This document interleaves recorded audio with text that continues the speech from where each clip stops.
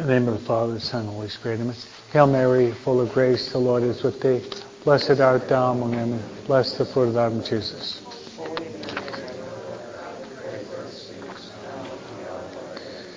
Come, Holy Spirit, fill the hearts of your faithful and kindle within us the fire of your divine love. Send forth your Spirit, and they shall be created. Let us pray. O God, who did instruct the hearts of your faithful by the light of the Holy Spirit, granted by the same Spirit may be truly wise and ever rejoice in his consolation through the same Christ our Lord. Amen. Our Lady Guadalupe, Saint Joseph, Saint Ignatius Loyola. In the name of the Father, the Son, and the Holy Spirit. Amen. Good evening. Good evening.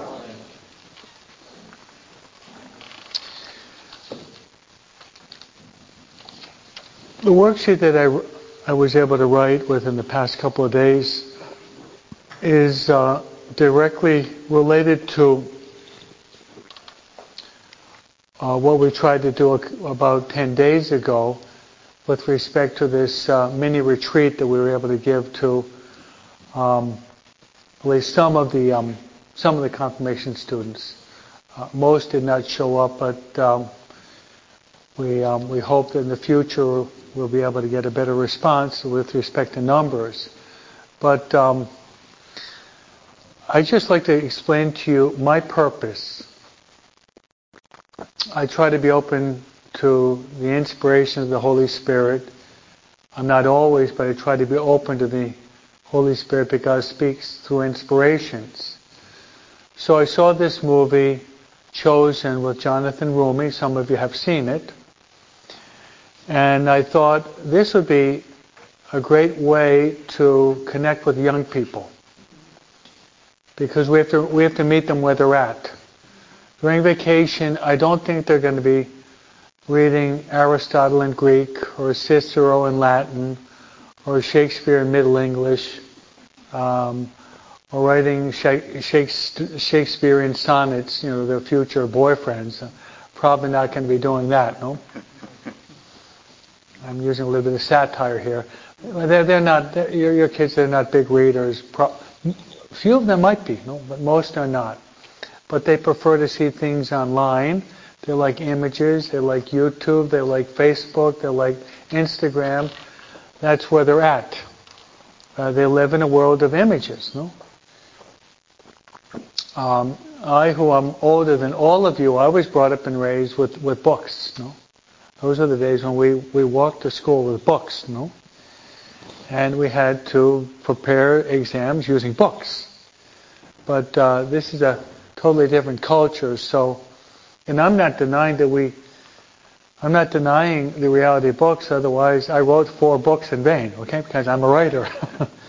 So books are important, but there are different ways in which we can communicate, and so let's try to meet them where they're at. So that was my inspiration. And this was my dynamic. Bring them in, welcome them, pray a little bit with them, show them the movie, which lasted about 35 minutes. Then after that, give them a little snack, and they can share on the movie on what would be the scene, the image, the dialogue that seemed to captivate them most. So they're able to talk it through. And this is part of the dynamic of the spiritual exercises program that I wrote 18 years ago. Is there's some type of sharing, because it's a good idea to share with others what's going on within your heart. Then after that, there was the deacon led a guided prayer for about 20 minutes. In the meantime, I hit the confessional so that they could go to confession. I was there those 3 days. Then we ended with the Mass. So, see my logic now. Okay? Got prayer. Okay, we got the movie. You've got the images engraved in their minds. They assimilate it and they start to talk about it among themselves. And then they have this dialogue with the Lord through the guided prayer of the deacon, where he does it very well. And then what we've seen and we've talked to In the Mass, He comes within us. You see? See my dynamic? Hello? So that's my whole purpose, to get them to have an encounter with Christ. Now, if they have an encounter with Christ, that will change their lives. Okay? Until we have a personal encounter with Christ, once they finish high school, they're in danger because it hasn't really sunk in. But once they have this experience with God, I call it an epiphany. An epiphany. We celebrated the feast day Epiphany on last Sunday, right? The Epiphany. So that was our hope, that they will have this encounter with Christ, where Christ is not simply some mythical figure that lived 2,000 years ago, 10,000 miles away from us, but rather He's real today. He's real today. So this, you might even think, what was the epiphany in your life that maybe led you to be here today? What was the God experience that you had? I had it when I was 7 years old. That was my homily I gave to them on Sunday. I had that experience where my mother read me the life of St. Francis of Assisi, and there was a special grace, and there was a fire that was set. My heart was set on fire at 7 years old. It was a mystical experience. I didn't know the language yet, but that was a mystical experience in which, after 3 or 4 days, I wanted to be a priest at 7 or 8 years old. It was, God touched me. A good family, good mom and dad, but God purposely touched me through my mom's reading the life of St. Francis of Assisi, and I know it. And I think we all have these epiphanies, but if we don't examine our conscience, if we don't feel like literature, It's a Wonderful Life with Jimmy Stewart, if you don't kind of rewind the film of your life, you're never going to see where God has been knocking at the door of your hearts. So this worksheet is an extension of this retreat that we give to your kids. It flows from that experience. Okay? Hoping that we will have a deeper encounter with Christ all the days of our life. Jesus the Lord chooses you. Say yes. That's the title. What a blessing indeed it is to be able to view modern movie presentations of our Lord and Savior Jesus Christ. The series called Chosen, with Jonathan Roumie as principal actor, acting as Jesus, has touched many lives, young as well as old. The series has a title, Chosen, specifically for the reason that Jesus chooses the apostles one at a time to be His followers. He will eventually choose 12 to be His original group of apostles, friends and followers. Each one of the 12 have an individual and personal encounter with Jesus Christ. Most of them are very simple men. In fact, a group of them are simple, hard-working, not very well educated or cultured fishermen on Lake Galilee: Peter, James, John, and Andrew. A little sarcasm, now put up with me. They definitely would not have won any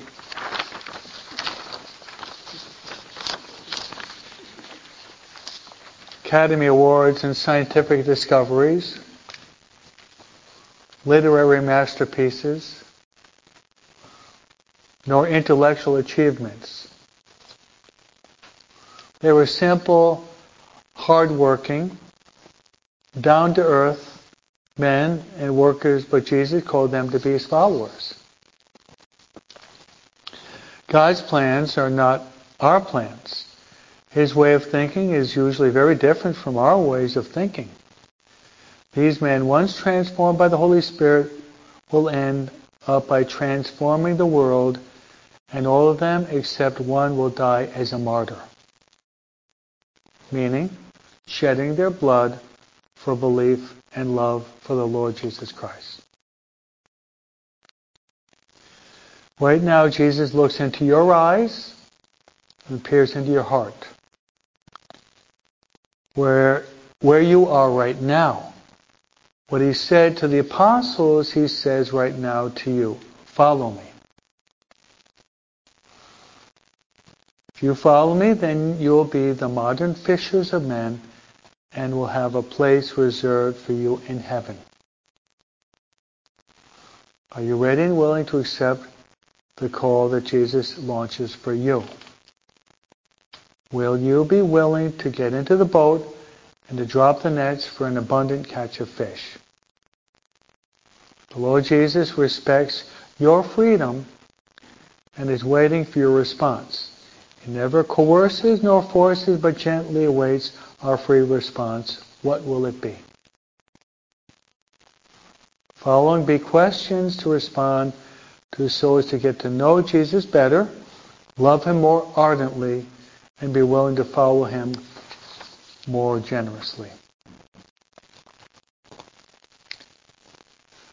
So this is a mini summary of the public life of Christ. That's really what it is. A mini summary of the public life of Christ. Okay, the name of Jesus. Where do we find the name Jesus, and what does the name mean? We find it in Luke chapter 1 in the Annunciation. The Annunciation, when the Archangel Gabriel meets Mary, she's greeted by, "Hail, full of grace, the Lord is with you." And the Archangel Gabriel says, "You will conceive and bear a son, and his name will be Jesus, because he will save the people from their sins." That's where we encounter Jesus. So, his name means Savior. He is Jesus because he will save the people of their sins. For the Hebrews, name was often the function of the person. The name was a reality of who he would be and what would be the mission that he'd be carrying out.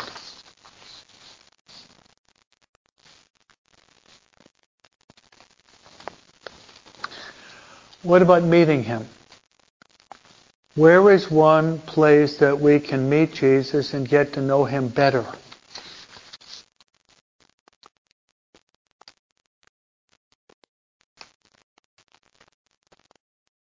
Okay, we can meet him in the tabernacle. Meet him in the tabernacle. Okay, you notice right here, the tabernacle is open, so he's not here, okay? When you see the door open, that means that he's not present. When you see the door closed with the red light burning bright, that means he's here.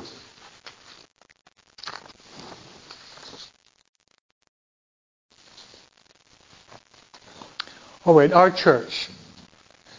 When you go to St. Peter Chanel during the day, a good part of the day he's in the tabernacle, but he's also outside the tabernacle. Why? Because we have exposition of the Blessed Sacrament most of the morning, and from 1 o'clock until 6 o'clock every day. What a blessing.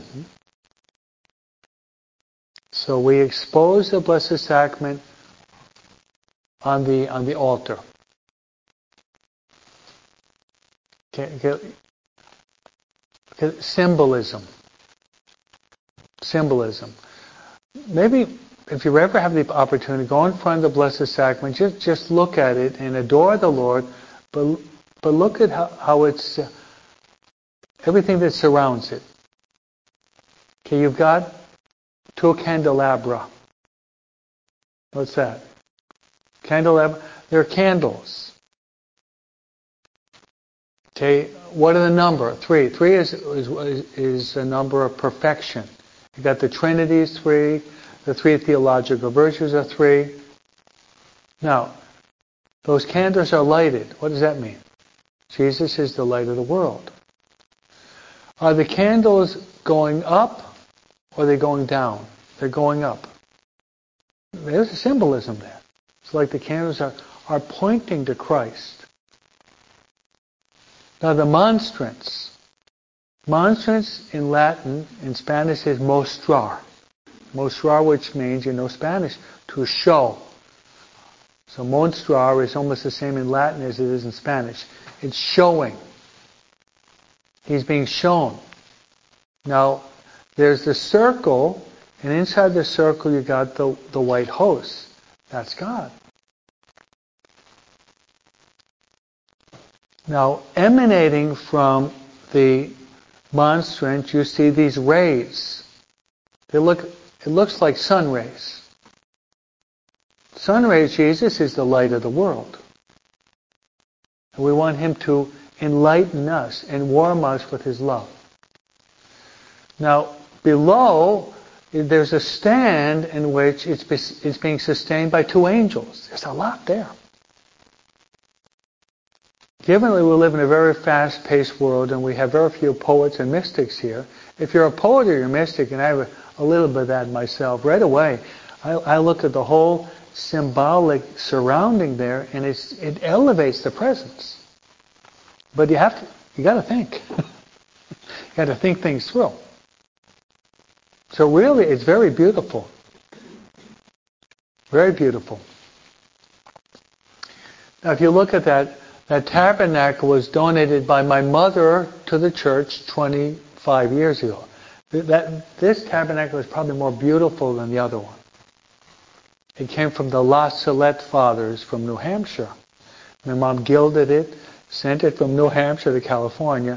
And the reason why we don't use it in the big church because it's too small to contain the host. But if we close the door, it's a beautiful, beautiful tabernacle.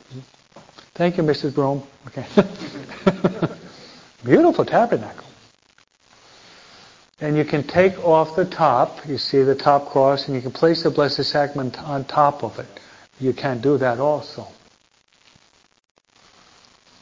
So pray that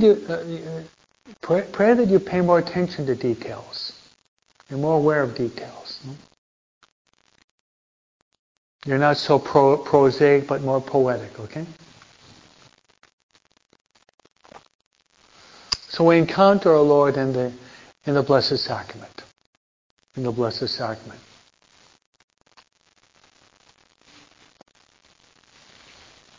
All right, names now.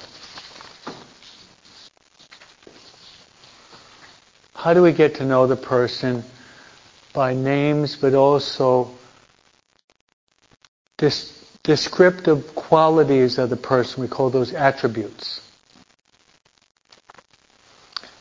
So, Rick is a husband, father, son, Christian, Catholic, consecrated to Mary, okay, an ardent pursuer of the truth, okay? So I've given you about 7 or 8 different attributes, but it's the same person. Okay? So this is a bridge by which we can apply that to Jesus. I've known Rick for many years, so I've given about 7 or 8 different qualities that enhances his personality by different qualities. Now we want to apply that to Jesus now. So let's give these are Christological titles. Titles for Christ. And if this is done, this can really enrich your prayer life. Yeah. This can really enrich your prayer life if you take these titles seriously. Last night we went through this, and I asked the people which was their favorite title. We're going to put 9. And almost everyone mentioned a different one. So we'll go through some of the titles and see which is your favorite. Which one seems to speak most eloquently to you? Which captivates you most? So let's go. First, Place the name Jesus is first. Jesus, and you might put colon Savior.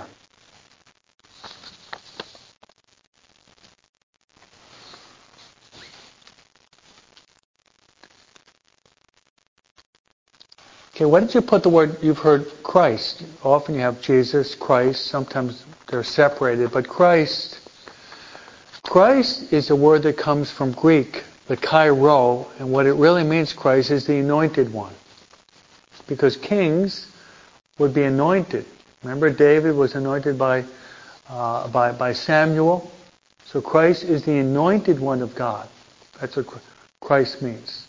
So it means the anointed Savior, technically.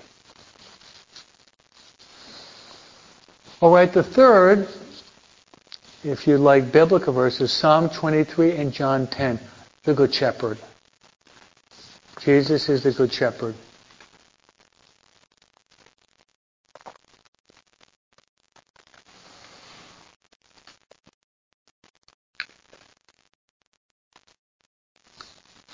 There's so many ramifications of that. You could spend a whole day retreat just on that one concept. It's one of the most common images in the whole Bible.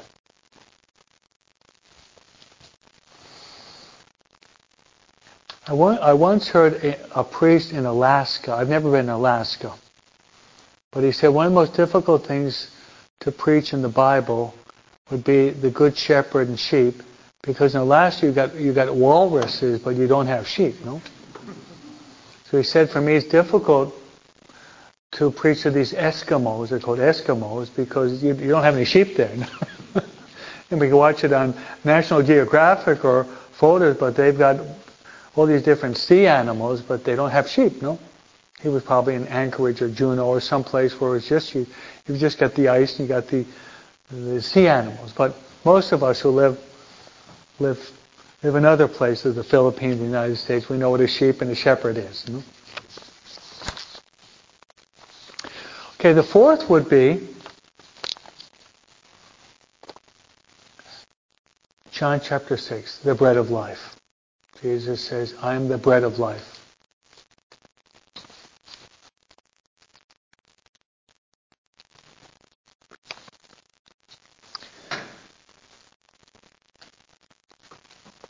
The bread of life. The fifth is master or teacher. He's the master or the teacher.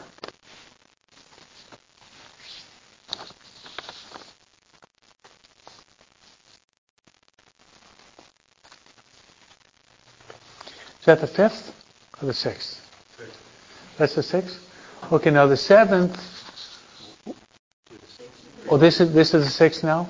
Okay. Okay, the sixth would be he is our divine physician. How often we see Jesus healing people? He's our divine physician.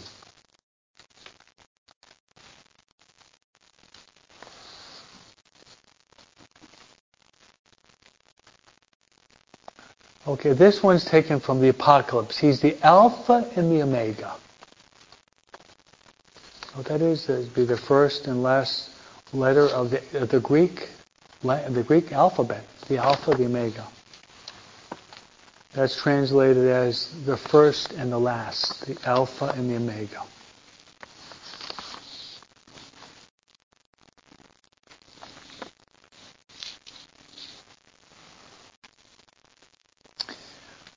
Okay, let's take one, maybe a couple words. Who does John the Baptist call him?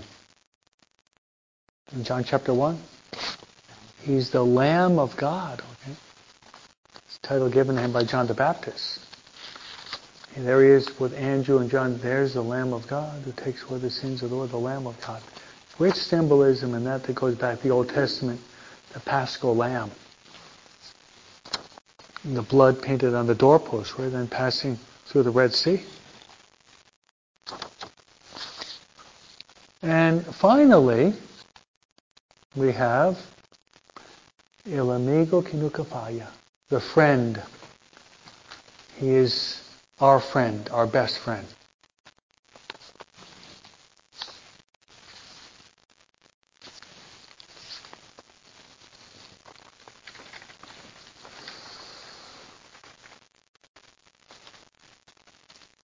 So in your prayer to the Holy Spirit, you might ask yourself, which of those titles seems to captivate you most?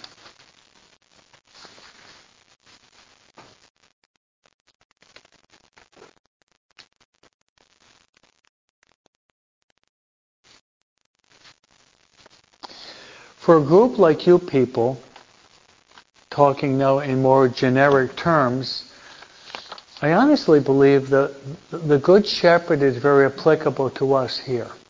Good Shepherd.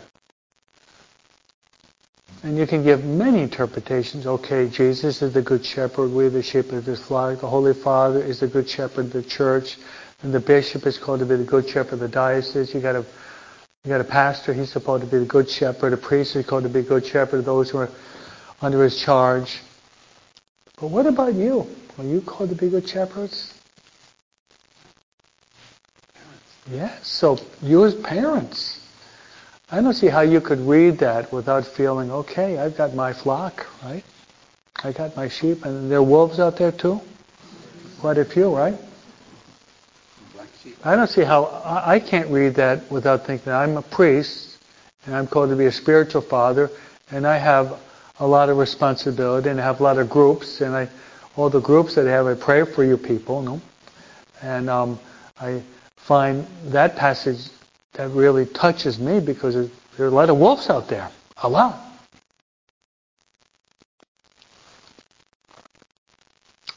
But listen to this now. For you to be a good shepherd to your sheep, you have to be a good sheep of the Good Shepherd.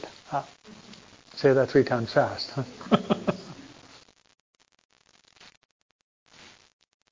You got it? I'll repeat. For you to be a good shepherd to your sheep, you have to be a good sheep of the Good Shepherd.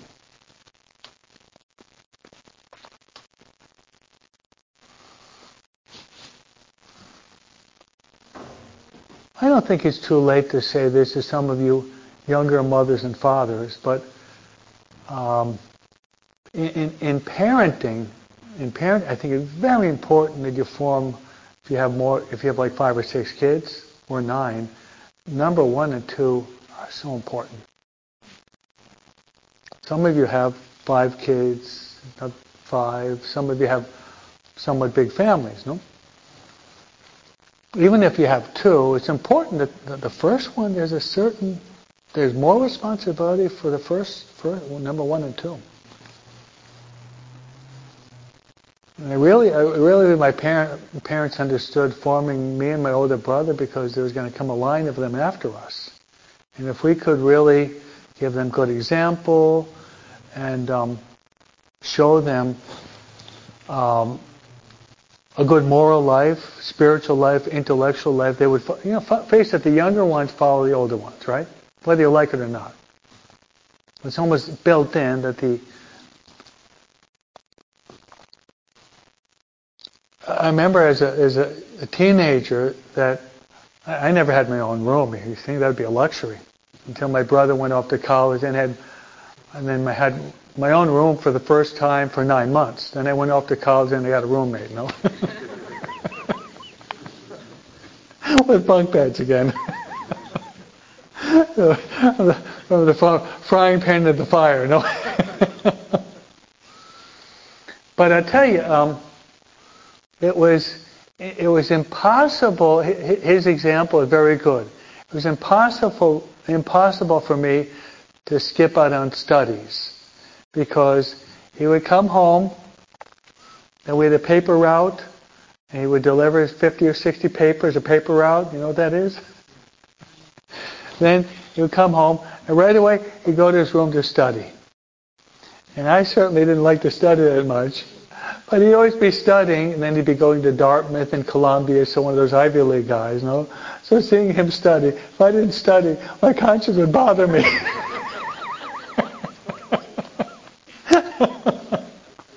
But it was a good example. I mean, my parents didn't have to crack the whip. He was just so well organized.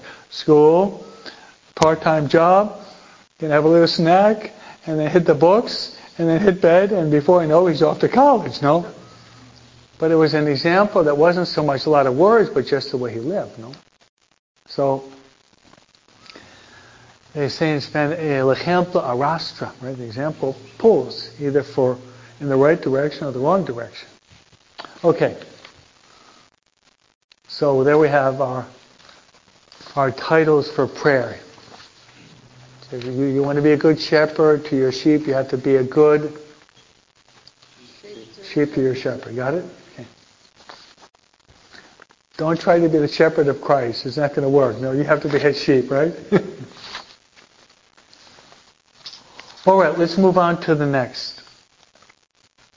The purpose of his coming, what was and is the principal reason for the coming of Christ? Well, I've already said it, but let's repeat it. He came to save us and to bring us to heaven. He came to save us.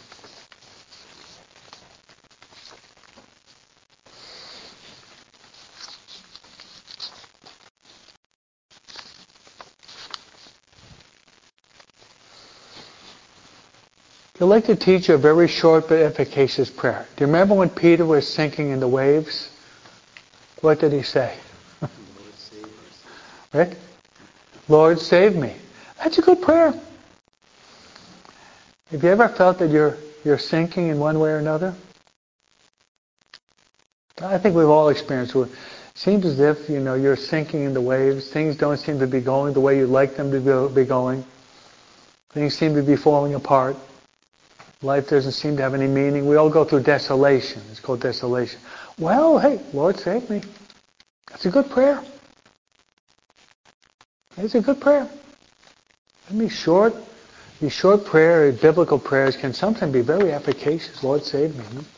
And our Lord's, what did he do? With one hand he said, man, a little faith, right? And he stretched out his hand, he grabbed his hand, and then Peter was able to walk on the water, got in the boat, and then the boat crossed over to the shore, safe and sound. That's a good prayer, though. Well, if you prefer, you can just say, are you listening? Help! Remember the Beatles, help, right? Help. All right, next. How about the Gospels? What does the word gospel mean? Good news. Okay, so let's write down the Gospels. And I'll give you the number of the chapter. You know the number of the chapters of the Gospel? Well, we're going to learn tonight, okay? Matthew has 28. Mark has 16. Luke has, Patty, 24. John has, Gerardo, 21. Hey, good. That guy was probably a Protestant before, no? Evangelico, no?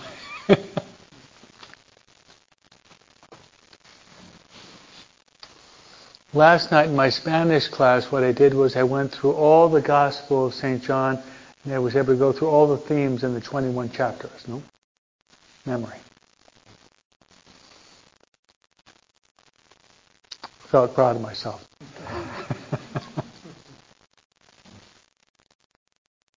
Yeah. So just give me, every chapter be able to give you the themes and the specific topics of each of the 21 chapters, no? Maybe you'll be able to do it one day. When I was making a retreat once in New York with the Legionaries, the Legionaries of Christ, with Juan Rivas is one of the priests there, he said that they had to memorize word for word the whole Gospel of St. John. Now that I haven't done yet, no? But word for word, no? And the other day, Mary was pointing this out. Last week we celebrated the American saints. Do you know the American saints? St. Elizabeth Ann Seton, and you got St. John Neumann, and you got St. Andre Bessette, he's from Canada. Mary studied him in great detail. He was a humble simple brother, but he had the 4 gospel accounts, the Passion, memorized. And he had really a lot of problems with studying, but he had, right, Mary? He had Matthew, Mark, Luke, and John, the Passion accounts, which are two chapters, a pretty long chapter, he had to memorize. And not simply one of the versions, but each version is a little bit different, no? What happens with us, we forget our last name at the end of the day, no?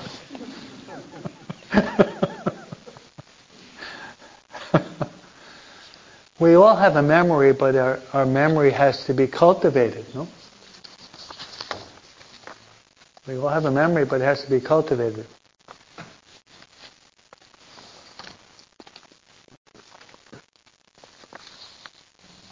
Probably have to say that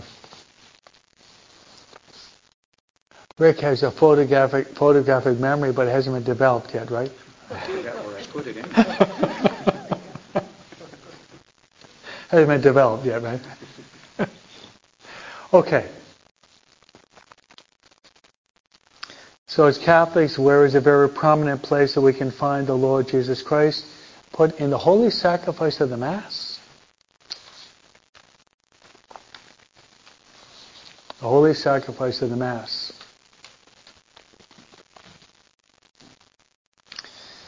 When I was studying theology many years ago, my 4th year, I was studying with Father Jordan Aumann, and he said, what's the difference between the Catholic Church and the Protestant Church? True. Yeah, but one thing he said is the Protestant Church has and we have I never forgot that.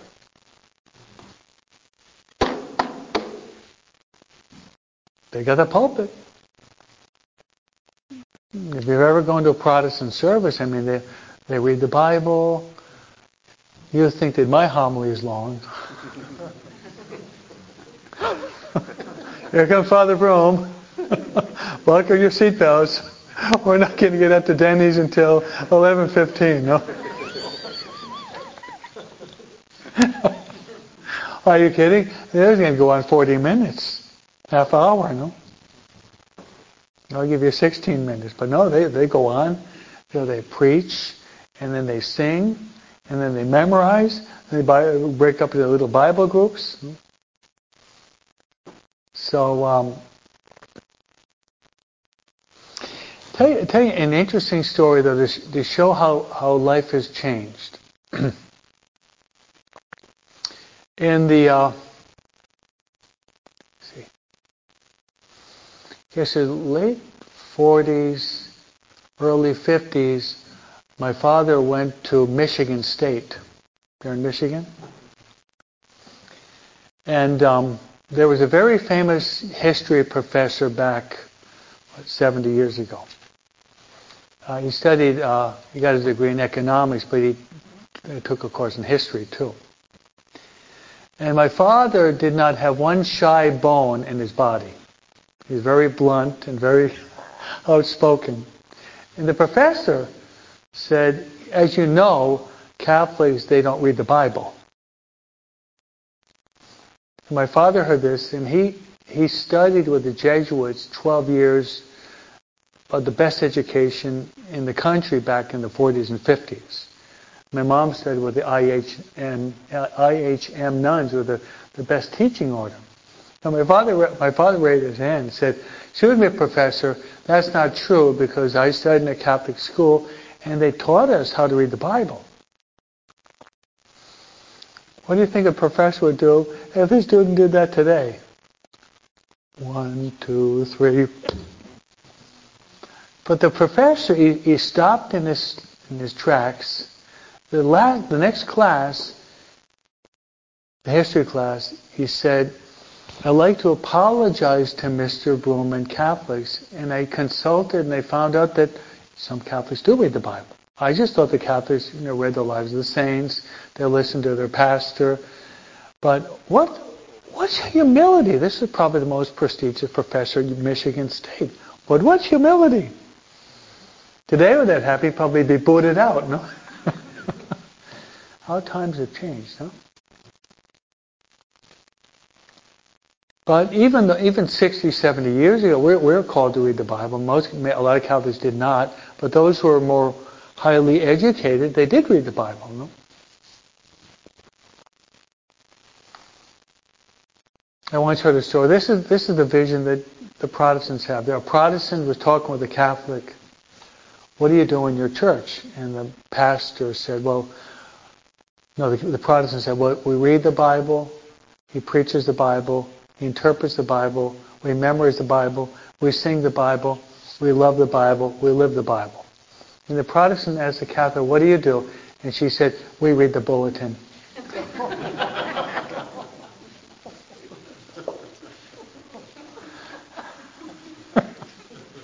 We read the bulletin. Hopefully that's not true, huh? We want to go beyond the bulletin, right? We read the bulletin, huh? Maybe the bulletin will say, start to read the Bible, right? So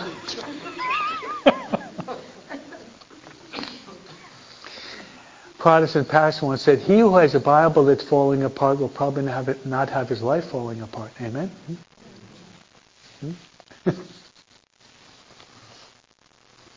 All right, so we have the pulpit, but we also have the altar. At Vatican II points, we're nourished by two tables, the table of the Word of God and the table of the body of the Lord. Two different tables. Okay, families.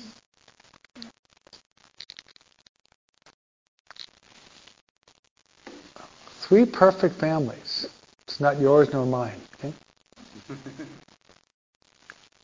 You ever think about it? There are three perfect families? Can I tell you them? You give me permission? Thank you. Okay. First would be the Holy Family of Jesus, Mary, and Joseph. That's a perfect family. Right? Perfect mother and spouse, the perfect wife and mother, and the perfect son.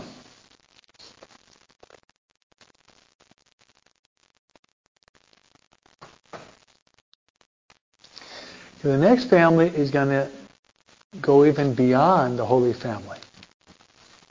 It is the Blessed Trinity. The Trinity is a family. How does John Paul II define family? Community of love, right? Communion means sharing in love.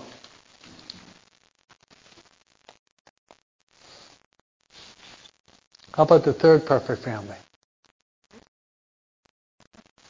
You're saying the church is perfect? As we say in New York, fat chance.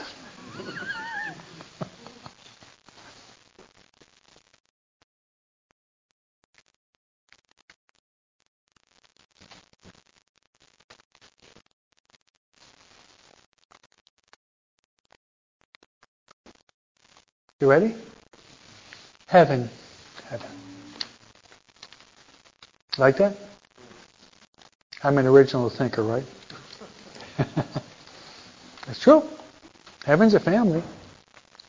And actually, heaven includes the three families. Because you've got the Trinity there, right? You've got the Holy Family there. But you have something more. You've got the angels and the saints. Hopefully, one day you and your children and your wife too. Amen? Amen. That's why we're here. We all want to get to heaven. We all want to get to heaven. But we're pilgrims. We're heading there. We haven't arrived yet.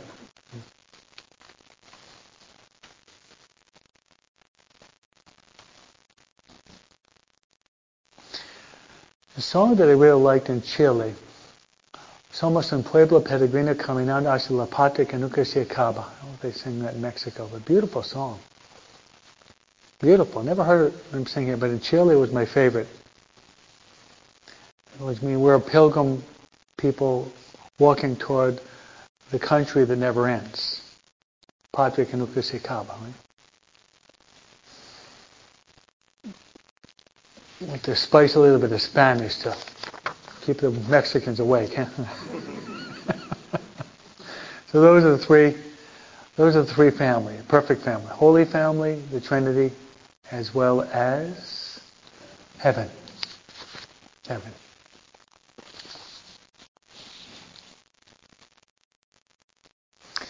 And I love Hawaiian Garden, but I don't want to be here forever. Maybe you do, but this is a temporary place. This is Grand Central, no?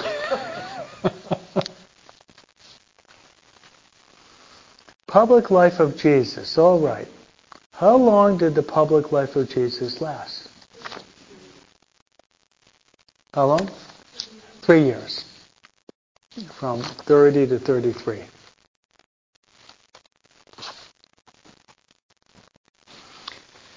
Now this is just my own way of ordering things, activities. Now in these short years of Jesus' public life, let's name the three principal activities that Jesus carried out before his passion and death.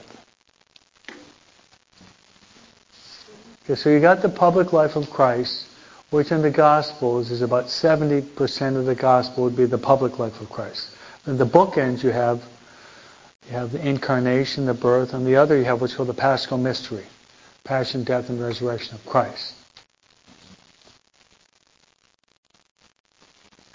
Ready? Okay, the first would be abundant teaching.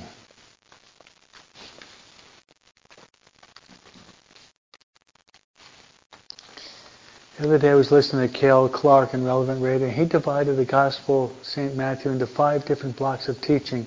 I want to go back and find out what those were. Yeah. But I'll give you the most famous. So he says that Matthew can be divided into 5 different blocks of teachings. First would be the Sermon on the Mount, which is Matthew 5, 6, and 7. Another one here would be the parables that they have in Matthew. So abundant preaching and teaching.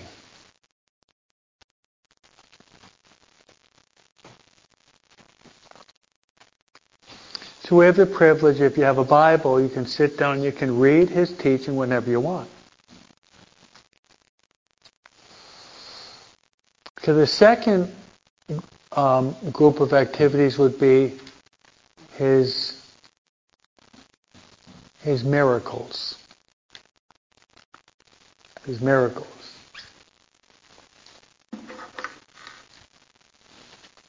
His miracles. Now, still in the category of miracles, I like to divide the miracles into 2 different subcategories, which would be miracles of healing and miracles over nature. Miracles of healing and miracles over nature. Healing would be probably 75%, but then you have miracles over nature. Healing would be giving sight to the blind, healing the lepers, the paralytics, the deaf. Did you hear me? Okay. The deaf, the mute. Okay. Raising the dead like Lazarus. Then you have miracles over nature. Look at this. How about that? Now, let's see. I'll try it once more. Let's go. I was hoping it would be suspended in the air, so that I would do my first miracle in Hawaiian Gods. You know? Now, if those keys were suspended in the air, that would be a miracle. The law of gravity would have been suspended temporarily. Didn't happen though, no? Jesus would do that at times. Now, why did he do miracles? To prove that he was God.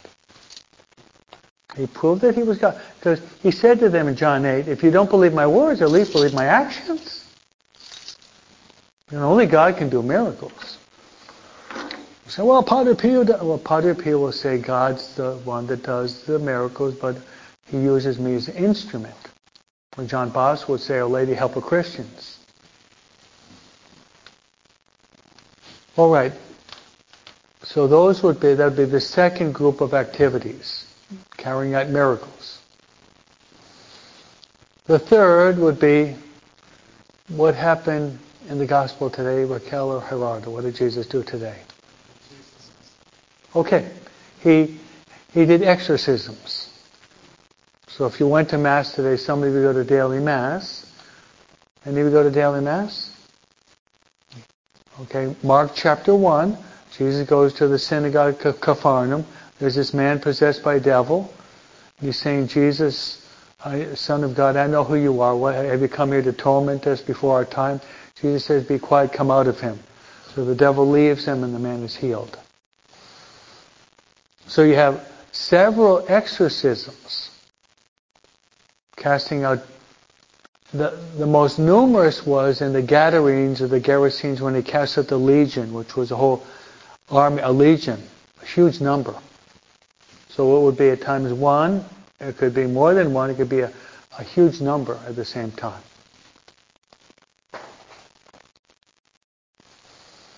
What's more powerful? A good confession or an exorcism?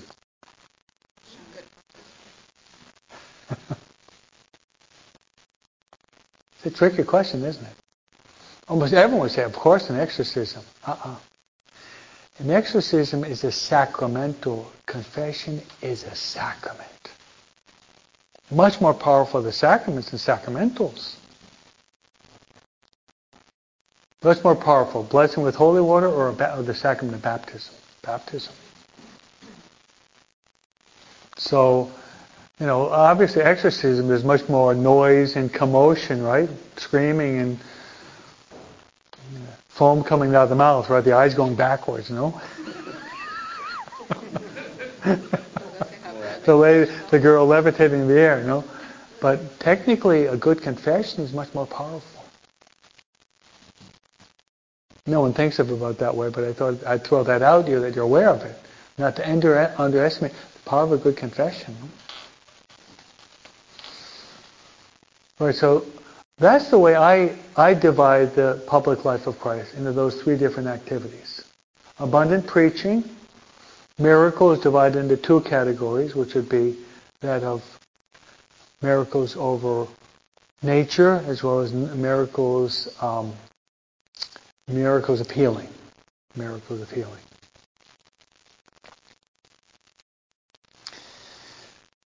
Following up on what I just said, Thomas Aquinas says that a soul that goes in the confessional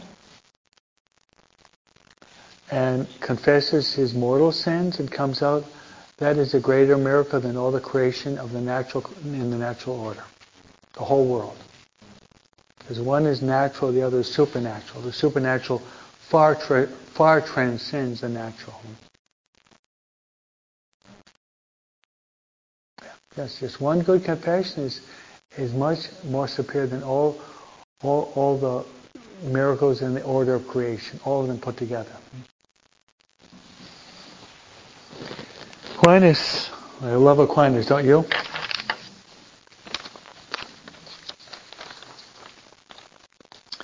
All right, definition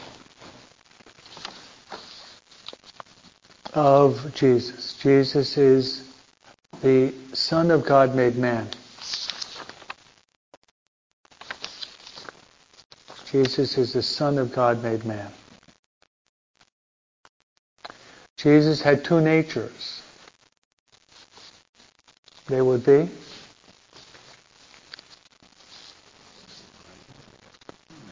okay, so you've got the divine nature, which means he's God, and the human nature, which means he's man.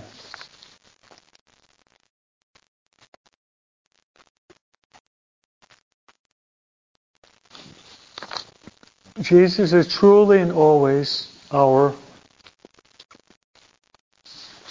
best friend. Amen? Okay, now briefly, I'm going to try to do a short Ignatian contemplation with this very highly gifted mystical group this evening. So I was able to put together a short biblical passage, one of the most dynamic, active passages in the Bible, and let's see how we can understand this and apply this to our lives. This is taken from Matthew chapter 8, verse 23 to 27. So Jesus got into the boat, and his disciples followed him. Suddenly a violent storm came upon the sea, so that the boat was being swamped by the waves. But he was asleep.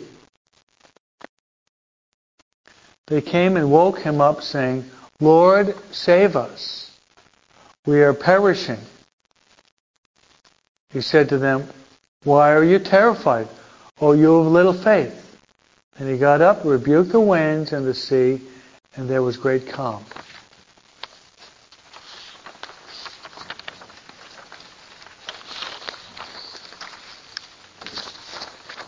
The men were amazed and said, "What sort of man is this, whom even the winds and the sea obey?" One of the most ironic things in this passage is this. Do we ever find Jesus hungry and thirsty? Yes. Tired? Yes. Sweating blood? Yes. Do we ever find Jesus asleep in the Bible? The only time we find Jesus asleep in the Bible is in the midst of a terrible storm that almost killed the apostles. There's a lot in that. The only time he's asleep in this terrible storm, they thought they were going to. These are professional fishermen. They knew the Lake Galilee like the. They worked in Lake probably 25 years. They knew it. They were afraid that they were going to be drowned. There Jesus is asleep in the ship. I think that says a lot. It says a lot. So let's put this together. This will be a model Ignatian contemplation. As many of you have done the exercise with me. This is a model Ignatian contemplation, which we're going to fill in the gaps. And once you fill in the gaps, you go off and spend an hour on this, and you do your holy hour on this. Okay? Right, Patty? See, Padre. Yeah. Okay. Let's answer these simple questions now. Okay. Where did this take place? Okay. Sea of Galilee. Sometimes called Gennesaret or Tiberias. They got three different names, but Galilee is the most common.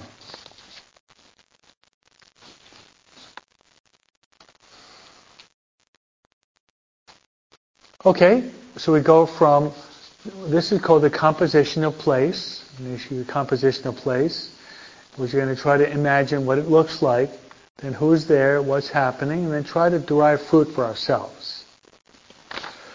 Okay, who were present? Okay, but don't forget the most important person, right? So Jesus is present with the apostles. We don't have the number. Were all of them present there in the boat or no? We don't know. But some of the apostles were present.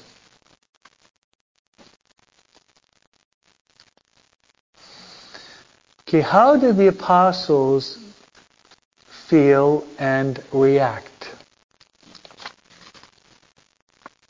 These are questions that you should be making when you're learning how to meditate. All these questions, they trigger a mental and then an emotional response. It should be triggering thoughts, and the thoughts into feelings hopefully into a dialogue with the Lord.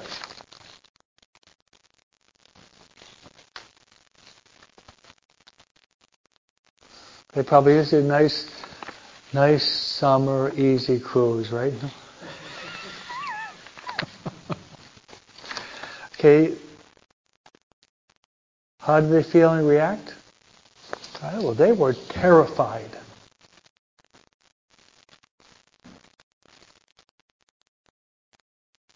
Now, if you read through comments on this, because the gospel only gives you the bare bones. I read commentary where they're trying to get the water out, They're trying to lift up the masts that the ship has to be able to maybe catch the wind to direct him to the shore.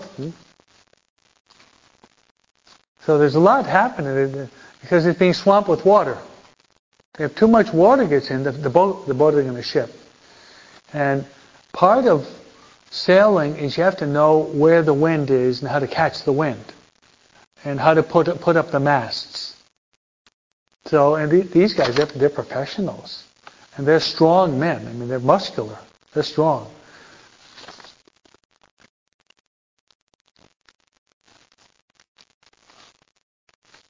So what did Jesus do? I know you're going to say he slept, right? He did sleep, but he did something else. What did Jesus do? So he gets up, he rebukes the wind, and the storm calms immediately, right? You might even Google this in tonight, because I've seen this before. You have a lot of different artistic depictions. One I remember, one you have like, I think it's Peter, one of them is kneeling down, he's, Lord, help us, we're going to die, you know. Another one is lifting up the mast, another one is getting a can, trying to get the water out. And when they're out, they're doing all they possibly can so that they won't die.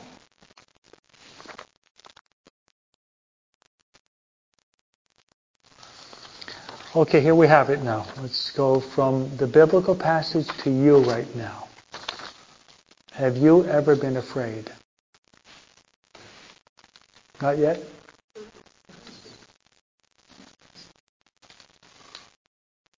Have you ever been afraid? We all have fears, right? Probably every day. Some of us have maybe had some huge storms. Huge storms. As if it seems as if the boat's going to... it seems like a boat is hit, like the Titanic has run into an iceberg, huh?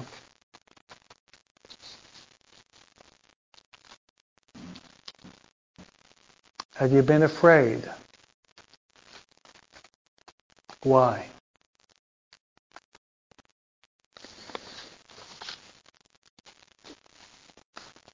Possibly our fears, our fears are also related to our lack of trust in God too. Maybe we don't trust God as much as we really should.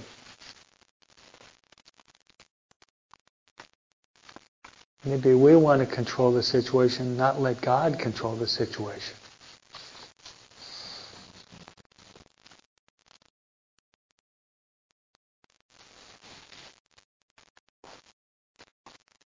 Storms. Have you ever had storms in your life? Yes? So what types of storms? Okay, let's write down a few. Might be health. It might be economic. It might be some family problem. It might be some doubts we have. It might be some emotional problem we're going through.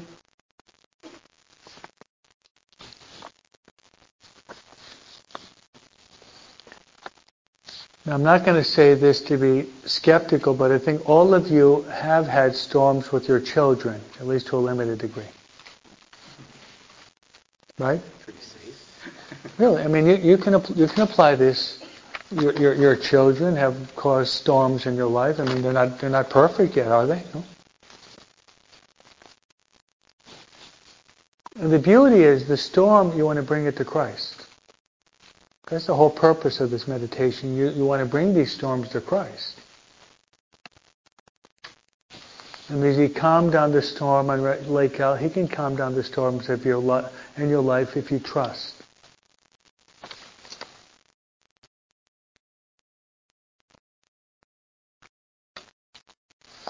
How can Jesus then enter into the storms in your life? By prayer, And you know it's a beautiful prayer? Is that prayer right there. Jesus, I trust in you. You might even add, Jesus, help me. Jesus, I trust in you. You might even say, Lord, Jesus, give me patience also. I like that couplet or the triplet, huh? Yeah? I think that all of us can identify with this passage. That's why I wrote it down. I think everyone here can identify with this passage. Every one of you. We all have storms. If we don't admit it, I think we're blind. We're spiritually blind. So, a short prayer to Jesus. Okay, we can, I think like I just said, a short prayer to Jesus would be, Lord, be with me in the storms of my life.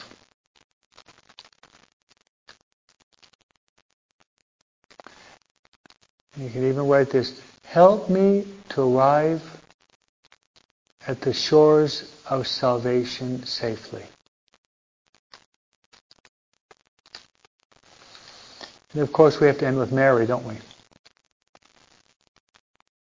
Stella Maris. Do you know what Stella Maris means?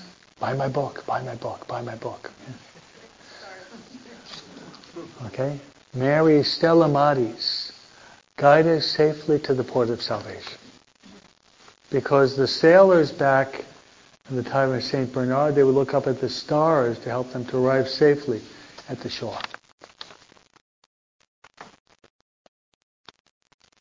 Was this class helpful? Yeah. Pretty good summary of the public life of Christ, huh? I'm giving this to your kids also this week also. So I gave it today and I'll be giving it on Friday. So let's say a prayer that Christ becomes more and more meaningful for us as well as for our children. Hail Mary, full of grace, the Lord is with thee. Blessed art thou among women. Blessed the fruit of thy womb, Jesus. Holy Mary, Mother of God, pray for us sinners, now at the hour of our death. The Lord be with you. Almighty God bless you, the Father, the Son, the Holy Spirit. Okay? Saved by the bell, huh? Mm-hmm.